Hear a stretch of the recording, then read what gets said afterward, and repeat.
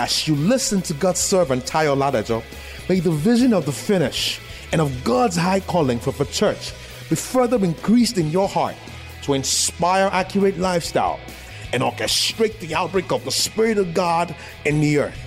Be blessed in Jesus' name.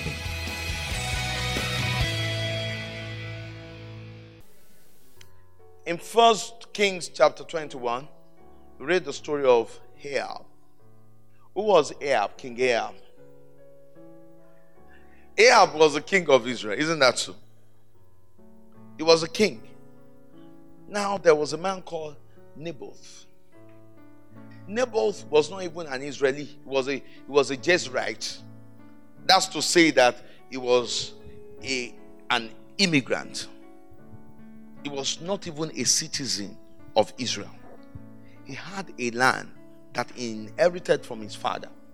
And King Ahab walked around the place and saw this beautiful piece of land with, in front of the land was a what do you call it? A lovely waterfront. And he's like, it's good to have this place. How many plots? Let me find out. Oh, massive plot. 6 standard plots, or probably more. Wow. I mean standard plots, They saw this lovely, fantastic, piece of land, waterfront. And King said, go find out for me who owns the place. And they said it's the foreigner or the immigrant, Naboth. And then the king offered him, made a reasonable offer. The king said, tell me the price. I'm going to make down payment. I don't care how much it is. Whether it is, 900, whether it is 2.5 billion naira, I'll pay for it. Or instead, I will give you another space of land for it and make your offer. Maybe the king will have accepted to double it in an equally, prime area. Then Naboth said that in my own family lineage, we don't sell our family inheritance. So I won't sell my land to you, O king. That was painful. And this guy was not even an Israeli. He wasn't even a Jew. And the king went to bed and began to sulk. He went to bed. He went to sleep. And he started sulking. Praise God. He started sulking. A king that had the authority over all Israel, because an immigrant told him, praise God, and he started sulking. Does that remind you of somebody? And he started sulking. Then Jezebel saw the king sulking. What's the matter with you? And he said, it narrated what happened.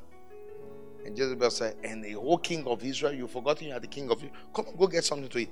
I'll fix it. Jezebel fixes it. But that teaches us that we actually we don't have a Jezebel if there is no Ahab. So that is to say, insecurity is a brooding place for witchcraft. Where you have insecurity, you will have manipulation.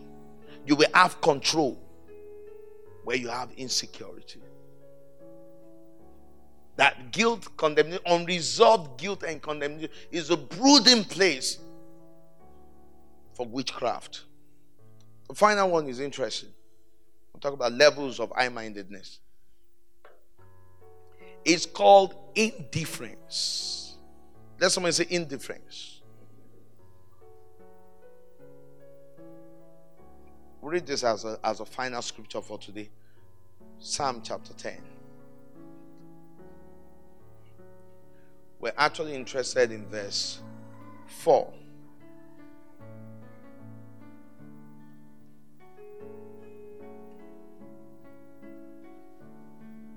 Praise God. Indifference When we show an attitude of indifference, when we're being indifferent towards the things of the Spirit, or any cause whatsoever we subscribe to, it's high-mindedness. When we show an attitude of indifference, you know what I mean by attitude of indifference? Aloofness, coldness. We're just being cold. They said, let's pray. Shaka, shaka, shaka, shaka. Shaka, shaka, bula. Shaka, shaka, shaka. Shaka, shaka. They said, let us pray. You are thinking your own prayer. Praise God. Let's lift up our hands and worship. Next week, during the week, let's read Isaiah chapter 35. Did you read Isaiah 35 last week? Some of us are like that. Aloofness is high-mindedness. We're just cold towards God. When we show an attitude of negligence, we lack reliance.